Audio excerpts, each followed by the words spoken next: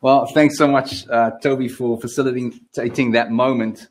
Before we jump into the book of Exodus, which is a part of our series called One, I just want to say everybody that's either serving alongside or coming with us while some of our leaders are figuring this out. I want to say thank you. Thank you so much. These are the characteristics, I think, of City Gates. We're a church we're quick on our feet and we're okay with change. And I want to commend you and I want to commend the leaders, especially the guys involved this morning, for your service. Thank you so much. Okay. All right.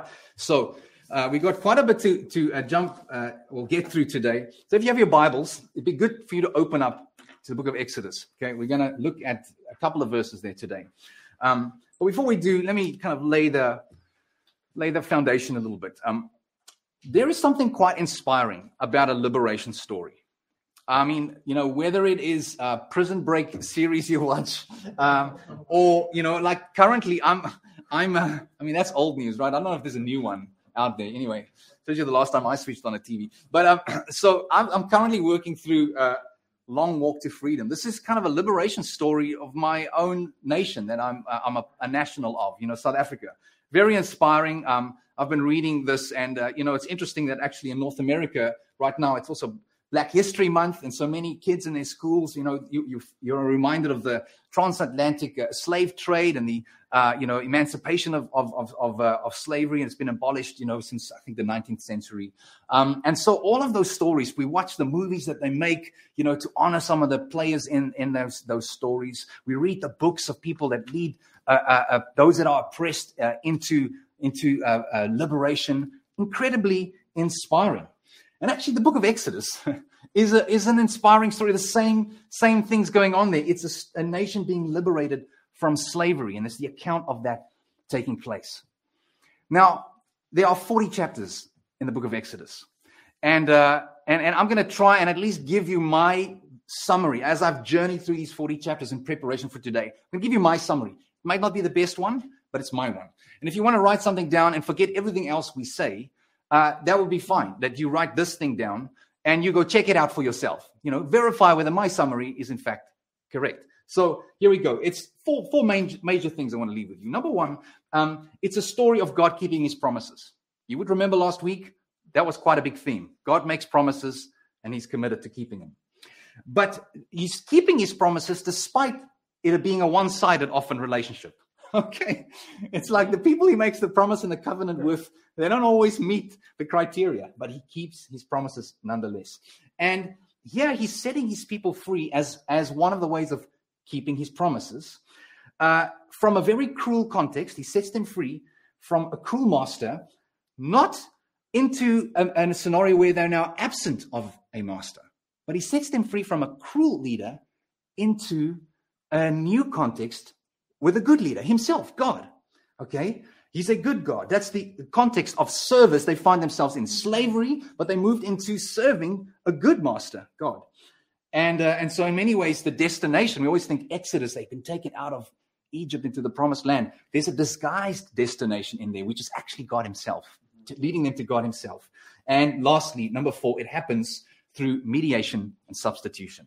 Okay, so let me see if I can summarize it. God keeps his promises, despite it being one-sided, setting his people free from a cruel context and a master, not to a context that is absent of a master, but into a place where they serve a good God. And it happens through mediation and substitution. All right, you can close your Bibles, we can go home. This was a great sermon. Thank you very much. Actually, before I'm going to pray, and while I'm praying, you're going to close your eyes. And while we're going to close our eyes, my wife's going to pour me a glass of water. Thank you so much, love. So let's pray. Lord, I thank you so much. Even in this story, we're going to discover how you provide water to a hungry nation, as I'm going to be provided water from my wife right now. And I ask that as we open up your word, that you would feed us and provide us with water for our souls. In Jesus' name, would you lead me, Lord, to do this moment justice? In Jesus' name, amen. And the miracle arrived. Thank you so much. All right, so you can cut this book basically in half. Chapters 1 to 19, 20, somewhere around there, is actually an epic drama. Honestly, it is fun and amazing to read. Excitement all the way. 2 of my favorite animated movies are actually, I think they're DreamWorks, Disney. I'm not sure if they're connected, but it's Joseph, King of Dreams. Joseph, King of Dreams. My sweetheart, I'll take the sermon from here onwards. Thanks for your help. Joseph, King of Dreams, as well as Moses, Prince of Egypt. And they are... Yes. Wow. Thanks, Brian. Brian, you're also not allowed to say anything today. This is going to be fun. You know, there's technical difficulties on all levels. But those are one of my two favorite animated stories. And they actually, you know, it's the end of Genesis from last week and the beginning of Exodus, or at least all the way up until chapter 20, because it's an epic drama. It's a story worth telling and retelling. It's amazing. And of course, in those movies, it's not 100% accurate, but I can tell you, someone who loves the Bible, I would still recommend watching those. Really great. That's the first 20 chapters. Then, unfortunately, from there, the drama gives way to details, okay? Nobody's made a movie of the second half of the book of Exodus, okay? It does, you know, it's a lot of rules and regulations, and hopefully today we'll give you some context to make sense of those last 20 chapters, because they are still very, very important. Okay, so we're going to jump across the whole book, starting in chapter 1. We're going to read 9 verses, 9 sections of scripture across the 40 chapters. So I trust you can journey with me. We'll start off in the best place, the beginning, Exodus chapter 1. I'll just read verse 7. It says here, the people of Israel were fruitful and increased greatly. They multiplied and grew exceedingly strong, so that the land was filled with them. Remember, we talked about the connections that should fire up. Right there, there are echoes of Eden, and actually even echoes of what God did with Noah, and then what God did with Abraham. Be fruitful and increase and multiply and fill the earth. That was what God said to humanity, and we see those echoes even in chapter 1, and that's exactly what happened.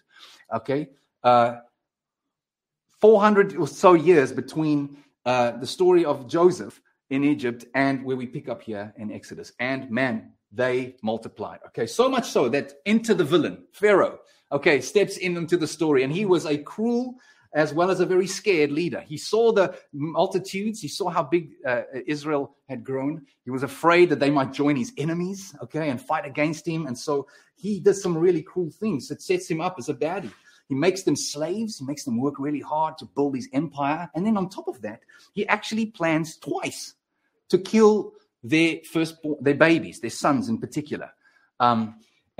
First time was through the midwives. He kind of said to the midwives of the nation Israel, listen, if you see it's a boy, kill it. And they loved the Lord, the midwives, and they disobeyed Pharaoh. And so the second time he tried, he made this decree. He says, I want you to drown the firstborn son of the Israelites when a son is born. So terrible, terrible things. And actually, chapter 2, therefore, enters the, I would say, the goody in the story. You know, I wouldn't say he's the hero, because you'll see right now that he's not as great as we often think he is. Moses is saved. In spite of this evil plan, God uses this evil plan to actually save Moses. You might know the story. He gets put in the basket, and instead of drowning in the Nile, he's protected in this basket. Maybe there's some imagery there of the ark, saving Noah's family from judgment. All of a sudden, these pictures should start connecting in your mind. And he doesn't just save the child, but he uses Moses to infiltrate the palace, actually get into a place of influence again. And it's amazing. Even Moses' mother, who had to give him up, God orchestrates the events in such a way that she ends up getting paid, to raise him before she gives him back to the palace. It's incredible. And of course, there's not a lot about his upbringing, but we can make some assumptions. We can certainly assume that Moses was educated. Moses got the cream of society, the best education and opportunities. And we know that Moses ended up writing the first 5 books of the Bible, the Pentateuch. In so many ways, I think God was like, hey, I need to put my story down. I found a way to do it. I've made a way to do it. Isn't it incredible? And we know that Moses was aware of his history. You'll see in chapter 2, he went to his people, the scriptures say, and he defended an Israelite from against an Egyptian. He actually ends up killing the Egyptian. And so he's afraid and he flees, therefore. Okay, so again, there's the first picture of Moses. Isn't perfect, okay? Takes a man's life and he has to run as a result. And he flees away and actually spends the next 40 years kind of in the desert almost, learning to shepherd. 40 years later, the Pharaoh apparently dies and he goes back. Scripture says he was about 80. All right, so there's some real lessons of patience, built into that chapter. He goes back and as a result of God hearing the cries of the people. So we're going to read that, chapter 2, verse 23 to 25. If you have your Bibles, you should be there now. 23 to 25, chapter 2. During those many days, okay, many days is Bible code for 40 years, the king of Egypt died, and the people of Israel groaned because of their slavery and cried out for help. Their cry for rescue from slavery came up to God, and God heard their groaning. And God remembered his covenant with Abraham, with Isaac, and with Jacob. God saw the people of Israel, and God knew. All right, so God responds. In chapter 3 is the burning bush account. This is also a fascinating story where God appears to Moses now, as he's shepherding. Appears to him. And it's interesting, as I mentioned, the 400-year gap between Joseph and Moses, roughly, reminds me of the 400-year gap between Malachi and the first gospel, that there was this silence. And of course, people were oppressed under the Roman Empire, and then enters, a savior, Jesus, the gospels. And it's similar in many ways, 400 years of oppression, and enters Moses, the mediator, here for them. And in this burning bush account, don't have time to look at all the details, but one important thing you must remember is God kind of introduces himself in a different way, all right, to Moses. And, his name is Yahweh. It's actually a word that we can't pronounce, but one of the ways when Moses said, who should I tell them is sending me? He said, tell them I am, or I am that I am is sending me. Stop for a moment and just thinking about God describing himself as I am. And then you think about yourself, how you describe yourself. Hey, Brian, who are you? Well, I am the son of Larry, okay? Pastor of the month. I don't know all of your genealogies. I'm so sorry. Okay. But often we introduce ourselves that way. I am a web developer. I am a carpenter. I am a salesman. You find yourself defining yourself often around who you know and what you do. And this is not the case with God. He simply is. He's like, I don't need to attach myself to anything to give me identity. I am God. I am that I am. It's powerful in terms of us understanding who God is. And it must make you think about the statements Jesus made about himself. In fact, one instance with the Pharisees offended them like crazy. He said, before Abraham was, I am. Boom. That was like a shockwave through the hearers. That was sent through the hearers. Because he was identifying, he was saying, that's me in the burning bush. Isn't it incredible? And so, you have to also think about the other I am statements that you can find in the book of John. Jesus says, I'm the bread, I'm the light, I'm the door, I'm the shepherd, the resurrection, the life, and so on. We have to think back at this moment when God revealed himself to Moses. And so chapter 4 is a covenant reminder, really, that's taking place. And notice Moses responds to God's declaration of I am with a similar I am statements. It's not quite as grandeur. Moses saying, I am nobody, basically. It's like, I am unable to speak. I'm not the guy. That's basically what he's saying. So that's his I am response to God. But God qualifies him, even though he is terribly disqualified and unqualified. God qualifies him. He gives him signs that he could use. He's, with what is in his hand, the staff. He even says, I'm going to give you help. Your brother Aaron actually is going to help you out. And in his interaction there, God uses covenant language again. We saw in chapter 2 that he remembered his promise, his covenant to Abraham, and he uses the same language here. But let's read verses 24 to 25 of chapter 4. That says the following. Because this is a strange moment that happens. After God is like, You are the man. I want to use you. Stop making excuses. We find ourselves here. He's on his way back to Israel, to the Israelites, not to Egypt. At a lodging place on the way, the Lord met with him and sought to put him to death. Wait a minute. What's going on here? God's like, I want to use you. And then in the next verse, it's like, but I want to kill you. What's going on? We have to ask ourselves, what is going on here? Okay, so verse 25. Then Zipporah took a flint and cut off his son's foreskin and touched Moses' feet with it and said, surely you are a bridegroom of blood to me. What is happening here? Remember I said God is using Abrahamic covenant. You're like, Vic, you better make this one make sense because I don't know what's going on here. Okay. Zipporah, his wife, it's an emergency circumcision. Have you ever heard of that before? I think we just coined it. All right. Emergency circumcision on her son. And she touches his husband's feet with it. And the Lord's anger, in a sense, relents. What is going on there? Well, it's got to do with that covenant. If you remember, the promise God made to Abraham, there was a sign attached to that covenant. He had to circumcise every male in his party, whether you were in his family or a servant, everybody. And because it was a sign that God had made a promise to him. And there's a sense that Moses carelessly and disobediently ignored the sign when he went away. And in this moment, I mean, thank God for a good wife, hey? who helps him out here. Let me drink this water that my wife provided with me, just as a vivid illustration of how good our women are. Take a cup of water over an emergency circumcision anytime. Absolutely.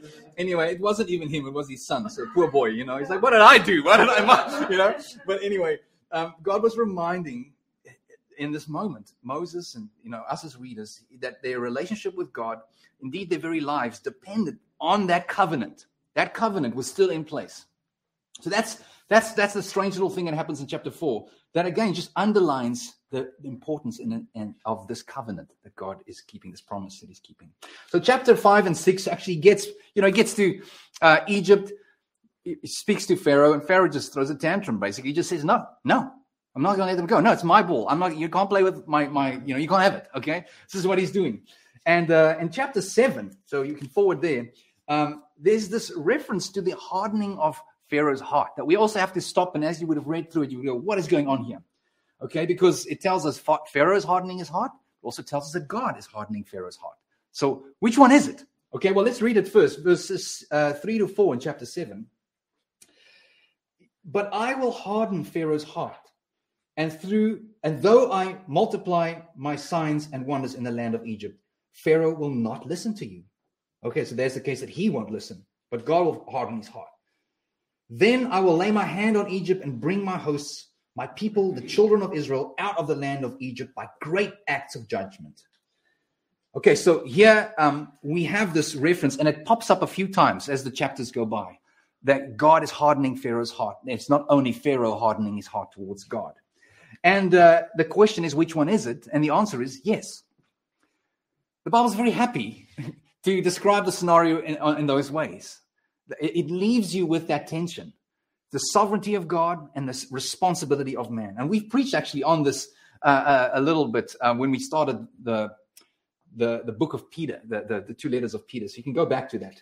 But man is sinful. We've seen that in Genesis. Like we even see that in Exodus. Look at Moses. Man, actually, his inclination of his heart is sinful. And so God doesn't have to create evil in someone's heart for them to rebel. God actually just has to remove his gracious softening away, and someone's heart would just, harden up like concrete. It actually, that's really what the Bible tells us, that God needs to intervene and help us. Otherwise, if we leaves us to ourselves, we would just rebel. Easy peasy. That's just the default setting in humanity. Okay. So let's keep journeying. Okay. So chapter 7 to 10 is then God, throwing down the plagues onto the Egypt because of Pharaoh saying no. Every time, no, then there's a plague. Okay, will you let them go now? No, another plague. Will you let them go now? No, another plague. Okay, and at this stage, Egypt is the most powerful nation on the earth. Okay, and it assumes therefore that Egypt's gods, lowercase g, are therefore the most powerful as well, including Pharaoh, who they all were seen as a god, an incarnate God. Okay? And God's declaration of war, in a sense, is against the false gods of Egypt through these plagues. One by one, every single plague, if you do a bit of research, every plague confronts a god, a false god, an idol in Egypt. Okay, right up until the ninth plague. Okay, where it's where the sun gets darkened. You know, one of the gods is Amun-Ra. Actually, you find that guy in referenced in Night at the Museum, one of another really great a movie you can watch, Amun-Ra. You know, he has a lisp in there actually, which is quite funny. But this, you know, God attacks each and every Egyptian idol through these plagues, showing that He alone is to be worshipped and He alone is God. And then the final blow comes in Exodus 11. Exodus 11 is a dark chapter, and verses 7. Let me just read verse 7 for you in Exodus 11. God makes an interesting statement there. He says, "But not a dog shall growl against any of the people of Israel, either man or beast, that you may know that the Lord makes a distinction between Egypt and Israel." Okay? He was about to send the plague of death on the firstborn child, any firstborn child in the nation. And then he makes the statement, what's going on there? Well, again, it's connected to a god. Anubis, I think is how you pronounce it, was the god of death. And often, if you look at, Egyptian history, you'll see that a head of a dog is how it was depicted. And so when God is saying, not a dog will growl against it, he's not talking about some mutt running around, some pavement special, he's talking about the god of death in that sense. Will not touch his people. They will not have a claim over them at all. So it's like that final blow. And I also want you to remember that in the ancient world, so much hope was placed in the firstborn son. It was like the thing that meant that your lineage would carry on, that inheritance would be passed down. If you were given a son, it's like, you can rest. Your future is secure. And so God was actually, ripping out that carpet of security out from underneath people in doing that as well. And so Exodus 12, we find ourselves with the Passover. This is one of the most important chapters in the Bible, Exodus 12. I want us to read actually verses 21 to 28 in this passage. But here you'll see God teaches that nation critical lessons about their own sin and God's plan of salvation. And this moment will be remembered from this moment onwards, all the way up until when Jesus steps onto the scene. Okay, so it's a very important moment. Let's read that together, verses 21 to 28. Then Moses called all the elders of Israel and said to them, "Go and select lambs for yourselves according to your clans, and kill the Passover lamb. Take a bunch of hyssop and dip it in the blood that is in the basin, and touch the lintel of the 2 doorposts with the blood that is in the basin. None of you shall go out of the door of his house until morning, for the Lord will pass through to strike the Egyptians, and when he sees the blood on the lintel and on the 2 doorposts, the Lord will pass over the door and will not allow the destroyer to enter your house to strike you. You shall observe this rite as a statute for you and for your sons forever. And when you come to the land that the Lord will give you, as he has promised you, you shall keep this service. And when your children say to you, 'What do you mean by the service?' you shall say, 'It's the sacrifice of the Lord's Passover. For he passed over the houses of the people of Israel in Egypt when he struck the Egyptians, but spared our houses.' And the people bowed their heads and worship." 2 things here that God is teaching them. Number 1, they themselves are guilty of sin. They're guilty of sin. In fact, they deserve death as much as the Egyptians. There wasn't a sense that you're Israelites, you're my nation, you just stay in your homes and everything's going to be fine. No, in fact, if Egyptians had put the blood of the lamb on their doorposts, they too would have been saved. And if an Israelite failed to put blood on their doorposts, they would be judged. That was the first lesson. But secondly, this judgment, this curse upon them for sin, can be borne by another. That's what the story declares. In this case, it was the lamb.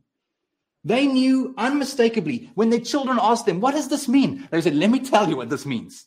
This means a little lamb died in the place of us instead of our firstborn children. That they were taught that the curse can be borne by another. There can be a substitute. And this Passover, as I said, was to be observed every year until we know it was done on the night of Jesus' death. It was a Passover meal, right? And in John 1:29, you should now think about that statement that John the Baptizer made when Jesus walked towards him. He says, behold, the Lamb that takes away the sin of the world. It's like, oh, you got to think back to this Exodus moment. And it's amazing in Exodus 12, verse 43 to 50, we won't read it, but God actually stipulates that foreigners might be present there, that they would have taken shelter under the blood of the Lamb too. He said to them, Egyptians and immigrants that are part of you, they need to celebrate it the same way. You need to circumcise them too, okay, as a sign of the covenant that they're taking shelter under the promise that God's made. Okay, so this Lamb to take away the sin of the whole world, it was even in the story of saving Israel. Others could join in and take shelter under the blood of the Lamb. It worked. It liberated them. It saved them from judgment. Okay, so Exodus 13 is this sort of divine GPS moment, okay? They get introduced to a feast of eating unleavened bread. It's like what they ate before manna came out of heaven. But they get given this pillar of cloud by day and fire by night, just this divine GPS that leads them onwards out of their slavery. And Exodus 14, again, another epic, thrilling adventure, the crossing of the Red Sea. You don't have time to look at that, but God just flexes there. Proper flexing of God's might, okay? Very exciting. And there's beautiful symbolisms there, even for us. When we get baptized, there's a sense that we go through the waters and our sin is buried and behind us, just like the Egyptian army was buried and behind the Israelites. Beautiful imagery. Go check it out, okay? But you'd think that by now the Israelites are just like for the Lord. Man, he is such a powerful liberator. He's made us get free. But then you hit chapter 15 to 17, and what do you find? Grumbling, moaning, complaining, doubting the Lord. But you also find grace. Grumbling and grace. As the people grumble, they even say silly things like, we want to go back to slavery. We want to go back there. It was actually better. And God gives them grace. He makes bitter water sweet so they can drink it. They keep grumbling, and he gives them manna from heaven. He feeds them miraculously every day so that they don't go hungry. And their grumbling actually reaches a climax in chapter 17. I'd love for us to read a few verses there as well. Chapter 17, my goodness. They almost put God and Moses on trial. They're about to stone Moses, and they're accusing God of bringing them out just so that he could kill them, as if he's spiteful. And chapter 17, verses 4 to 6, we read this. So Moses cried to the Lord, what shall I do with these people? They are almost ready to stone me. And the Lord said to Moses, pass on before the people, taking with you some of the elders of Israel, and take in your hand the staff with which you struck the Nile, and go. And so in many ways, God's saying, okay, fine. Let's set up a tribunal. Let's set up a judge. This is like a courtroom, okay? Bring the elders as witnesses, go and bring the rod of judgment, Let's see where this goes. And you just brace yourself. You're just waiting for Israel to be smited, right? Like, oh my goodness, here we go. And what happens in verse 6? Behold, I will stand before you there on the rock at Horeb, and you shall strike the rock, and water shall come out of it, and the people will drink. And Moses did so in the sight of the elders of Israel. Now, you can almost miss this. If you just keep reading, it's so subtle. But God is showing that instead of the people being struck, the nearby rock gets struck with the rod of judgment. And where is God? He said, I will stand before you there on the rock. And so this principle of substitution is again in this little moment here. The one on whom the rod falls because of Israel's grumbling is actually on God himself in a sense. It's a picture of one that we know, Jesus, the rock of the ages, will be struck on that cross and living water would flow out for us. Man, isn't this amazing? This is incredible. And look, whoever preaches through Numbers will give you a slightly different account there. I mean, this is the big story, but Moses made some mistakes in that moment as well, and they will flesh that out too. But you'll see that later in the series. And so, God in his kindness enters into another covenant with him. Now remember, covenants are these promises. There's a covenant with Adam, covenant with Noah, covenant with Abraham. This is now the Mosaic covenant, right? These promises that God makes, and he enters by his grace into a new covenant with him. And this is where the story changes a bit, of course. Chapter 19 to 23. Now, there's a lot of laws and regulations. Maybe we can read chapter 19, verses 4 to 6. So turn your pages. Verses 4 to 6 is this: you yourselves have seen what I did to the Egyptians and how I bore you on eagle's wings and brought you to myself. And I want you to understand that God is saying, I saved you by grace before you've done a thing. That's basically what he's saying. Now, therefore, if you will indeed obey my voice and keep my covenant, you shall be my treasured possession among all the people. For all the earth is mine, and you shall be to me a kingdom of priests and a holy nation. These are the words that you shall speak to the people of Israel. That's the context for these laws and regulations that God gives. He's saying, I'm not only a deliverer, but in this verse that we read here, he's saying, I'm also the destination. Okay? That you would be my people. That's the language that he uses. My treasured possession. It's amazing. He's telling them that he ultimately is the destination. Yes, they're heading to a promised land. But friends, how on earth are they going to survive in the presence of a holy God? Again, you got to understand, okay, this is where the next section is the 10 Commandments, okay? What God gives them. It's sort of a summary of the whole law in these 10 Commandments. And God speaks it out to the people. I mean, to the point where they're basically saying, Moses, this is terrifying. Can you just speak with God? And we'll just, you can just give us the story yourself. And 52 other sort of commands are given after that that's related to worship and social justice. And then when we get to Exodus 24, the people that heard it, and you know what they say? It's like, like a marriage, like a wedding. They say, I do. We do. Do you promise you be faithful to this God who's rescued you? We do. I do, is what they say. They accept the terms of the covenant in chapter 24. And it's a blood moment. Moses sacrificed animals and then he sprinkles blood on the people when they say, I do. Because in many ways they're saying, may it be to us like it was to these animals if we break this covenant. We understand death would be the appropriate consequence. And then chapter 25 to chapter 31. I mean, like I said, from chapter 19, the thriller turns into a cookbook. Okay, the thriller is really exciting to read. Oh my goodness, what's going to happen? And all of a sudden, it's like you're holding a cookbook with lots of instructions. Okay, that's what the second half of Exodus feels like, because now, there is all the instructions about the tabernacle and the priests, that what they need to do. But again, God is wanting to say, these are my people, and they are a kingdom of priests. In other words, they represent me to the world, a nation, a kingdom of priests. To show the whole world. It's the Abrahamic covenant and promise that's coming through there. So be set apart. Live differently. When I move into the neighborhood, everything must change. You can't look like all the people around you. And often it's the same with Christianity. We say yes to Jesus and nothing changes. That's not actually how God works. He does bring about tremendous change. And these are types and shadows of what came to us in the new covenant. And so in these tabernacle instructions that you see in these chapters all the way to 31, lots of Eden imagery, okay, that takes place. I want us to read chapter 29, verses 43 to 46, if you can. This tabernacle, the instructions and the instructions of the priests who run the tabernacle. This is what it says in verse 43, chapter 29. Therefore I will meet with the people of Israel, and it shall be sanctified by my glory. He's talking about this tent, this tabernacle. I will consecrate the tent of meeting and the altar. Aaron also and his sons I will consecrate to serve me as priests. I will dwell among the people of Israel and will be their God. And they shall know that I am the Lord. I am Yahweh, their God, who brought them out of the land of Egypt, that I might dwell among them.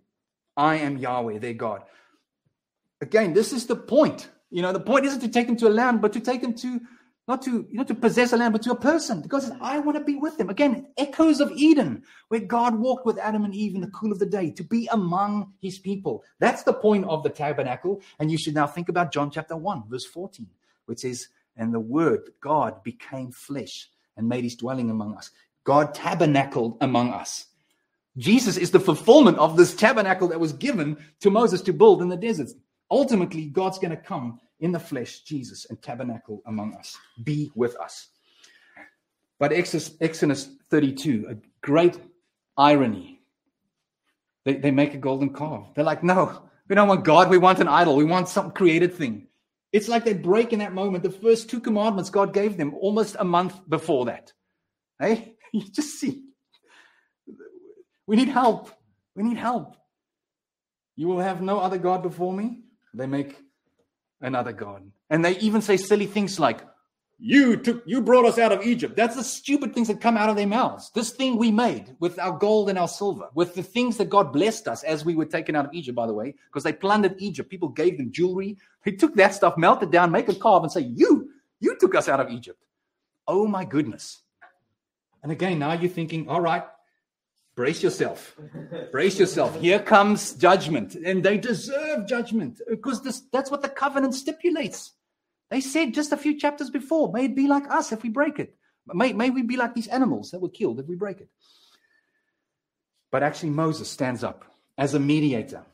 And God shows mercy because of his mediation. Again, a theme that comes through the Bible. We know ultimately that's what Jesus does for us, right? And because of his mediation, God relents. He shows mercy again.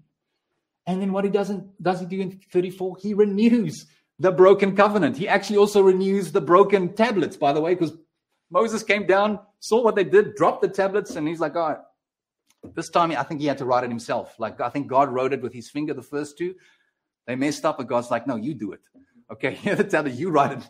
So he renews the covenant, he renews the tablets in that sense. And I would love for us to read chapter 34, verses 5-7, because now in that moment even, there's almost like another name reveal. Like, remember at the burning bush, God said to Abraham, I am. And then Abraham, God said to Moses. And then over here, Moses said, can I see you? I want your presence. And God almost does another name reveal here. In verses 5-7, it says this. Chapter 34.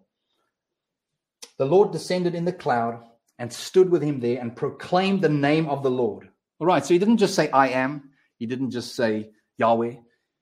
The Lord passed before him and proclaimed, the Lord, Yahweh, Yahweh, a God merciful and gracious, slow to anger and abounding in steadfast love and faithfulness, keeping steadfast love for thousands, forgiving iniquity and transgression and sin.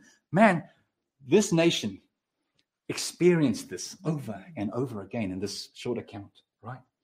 But who will by no means clear the guilty, visiting the iniquity of the fathers on the children and the children's children to the 3rd and 4th generation. And Moses quickly bowed his head toward the earth and worshipped. It's like there is a holy God, but there's somehow he is gracious. How can he be gracious and be just? How can he be gracious and not be just? Like, because he would be unjust if he would just swipe sin under the carpet. He punishes sin. This is the question that the Old Testament is helping us wrestle with. And we find that fulfillment ultimately in Jesus. And the pictures of the mediation and the substitution that comes through here in this book are all clues as to how these 2 verses can be held together. It's incredible. And so verses 35-39, they end up building the tabernacle that they got all the instructions with, And, it's kind of like God saying to them, if you build it, I will come, Field of dreams. It's actually tabernacle of dreams. If you build it, my glory will descend. I will come. And that's what happened. Okay? And again, lots of details there. But they know that this is because God is setting us apart. He's specific about it because we are unlike any other nation. He journeys with us. That's Exodus 33. God's presence separates Israel from any other nation on the face of the earth. And so we end up at chapter 40. Wow. Last chapter in Exodus. Okay. And so for centuries, this moment will be remembered by God's people as well, because the tabernacle is built. And in this moment, God does come down and fill that tabernacle, which is in the middle of the camp. Okay, it's not like outside, it's in the middle. All the tribes encamp around this tabernacle. God's in the middle of them. And he shows the world And he declares to them that he's not some distant deity who lives far away in the heavens, that actually they are his people and he will be their God and he truly will dwell among them. But then the chapter ends very strangely, because you will see in verses 35 that actually, let me find it here. Moses was not able to enter the tent of meeting because the cloud settled on it and the glory of the Lord filled the tabernacle. So here's Moses, even though he's a great mediator, he's a great leader, he does not get to enter into the tabernacle. And it tells us, therefore, that the story isn't over. Something's still missing. Something's still happening. God might be dwelling amongst these people, but it's not like an Eden. There seems to be still this sort of distance, of course. So Israel's proximity, sinful Israel, proximity to a holy God, there are still a whole bunch of unknowns. It's anything but certain. That's how this book ends. And I trust that the other people preaching through Leviticus and preaching through Numbers as well, you'll see that there's a moment where, Leviticus picks up from this moment. God speaking from the tent. And then Numbers starts off with God speaking in the tent with Moses. And so Leviticus, that's going to be a fun book to preach through. I'm so glad I'm not around for that one. But that is, in a sense, like, how will God relate holy among the people? Leviticus tells you, and at the end of Leviticus, there's a sense that, okay, because of all those things, all those rules and regulations, Moses can enter in, okay? But that doesn't sound like first prize, right? And so we've got to keep reading. We've got to keep studying, and I'm so excited about that. So I want us to end, okay, by taking communion together, because Exodus 12, the Passover moment is really the bit that shines out here. And yes, Leviticus and even the last 20 chapters of Exodus tells us that God commands holiness. He wants his people to be set apart, to be separated. But also in these chapters, we discover that God also provides holiness, substitutes, mediation. There's something going on here. And we today, looking back at these stories, know that God provided. On the mountain of the Lord, he did provide to Abraham a lamb instead of his son.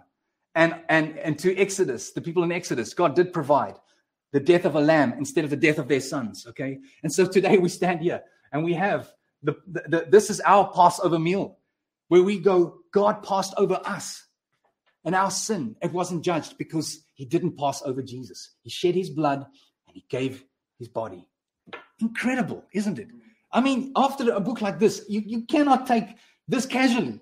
You can only be thankful. Only be thankful. And so I want us to end off. If you're at home and you have your stuff ready, it's the moment to pick it up. And I'm going to ask Tanya, maybe, if you don't mind, baby, just to share this with the people in the room over here. So have your things ready. And because of time, I'm actually going to just start leading us in this moment. So as Tanya hands them out, and maybe you've got these things in your hand, I'll remind you that the bread represents the body of Jesus given for us. He's the Lamb of God that takes away the sin of the world. On the night of Jesus' betrayal, in the New Testament, it actually doesn't tell us when Jesus eats this meal with his disciples. It makes no mention of the Lamb. Because in the sense, he was standing there saying, I am the Lamb. I'm about to be slain for the sin of the world. So let's eat and celebrate that truth now together. And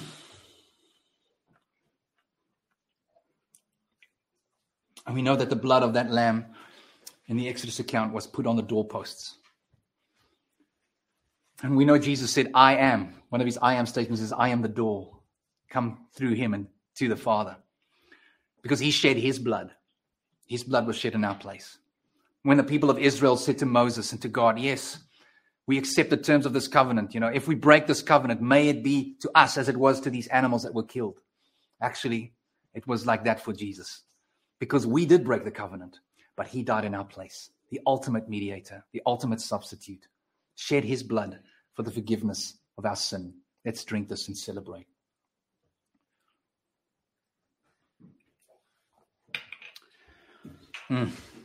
We praise you, Jesus, for fulfilling what we read about in this Exodus account.